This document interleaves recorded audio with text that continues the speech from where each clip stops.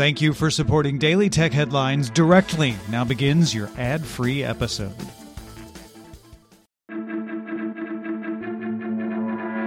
These are the Daily Tech Headlines for Friday, January 17th, 2020.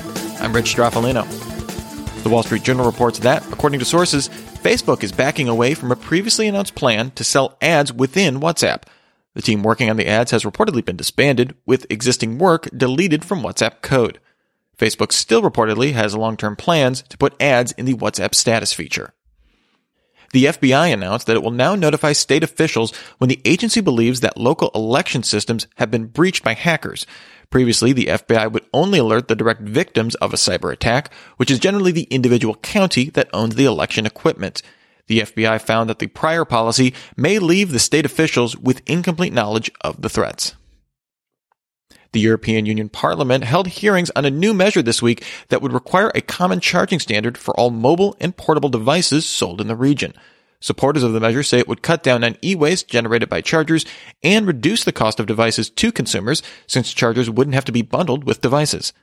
In 2009, the EU set up a voluntary agreement with Apple, Samsung, Nokia, and others to introduce a smartphone charger that would fit all models, but that agreement expired in 2014. The EU identified USB 2.0 Micro B, USB-C, and Apple's Lightning as the dominant charging standards, and is scheduled to publish a study on legislative next steps in the coming weeks. Google announced it will bring more than 120 games to its Stadia game streaming service in 2020.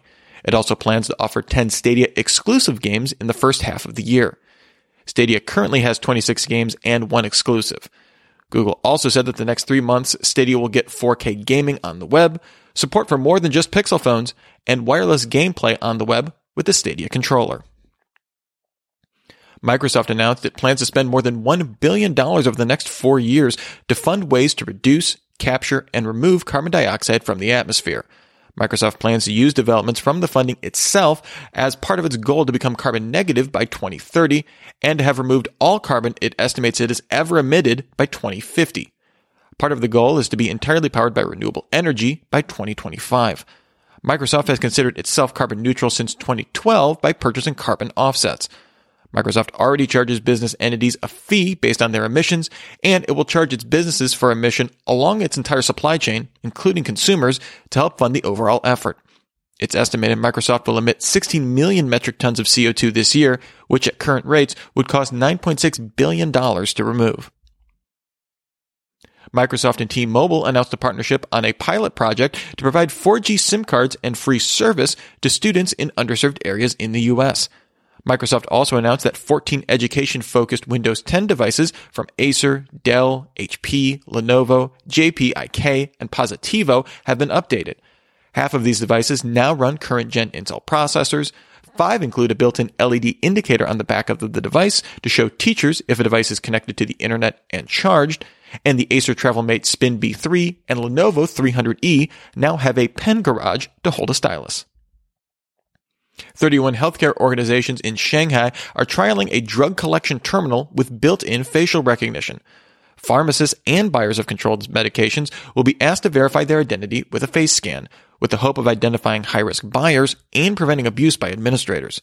Shanghai's anti-drug agencies have been testing the machines since November, and the paper reports that the city plans to achieve full coverage across all medical institutions in the next 6 months.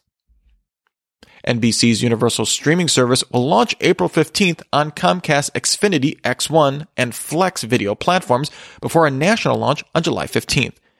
There will be a free ad-supported version with less content, a full content version that's free to Xfinity subscribers and $5 a month for others, and an offering with no ads that's $5 a month for Xfinity customers and $10 a month for others. Got all that? The 2 tiers you can pay for will also include live sports and early access to late-night shows. Xiaomi announced it spun off its Poco sub-brand into an independent company. Poco was founded in 2018 and to date has released one device, the $300 Poco F1, in 50 markets.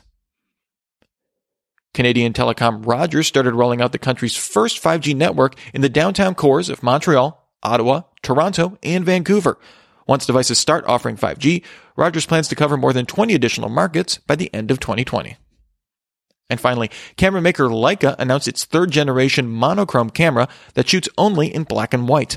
The new device is based on the Leica M10 design, but features a new 40-megapixel full-frame sensor designed for black and white photography, rather than using a modified color image sensor that's found in previous versions. The new monochrome offers an expanded ISO range of between 160 and 100,000, but removes video capabilities, with Leica citing a lack of interest from customers. The Leica monochrome now starts at $8,295. For more discussion of the tech news of the day, remember to subscribe to Daily Tech News Show at dailytechnewsshow.com. You can find show notes there and links to all of these headlines there as well. Thanks for listening. We'll talk to you next time. And from all of us here at Daily Tech Headlines, remember, have a super sparkly day.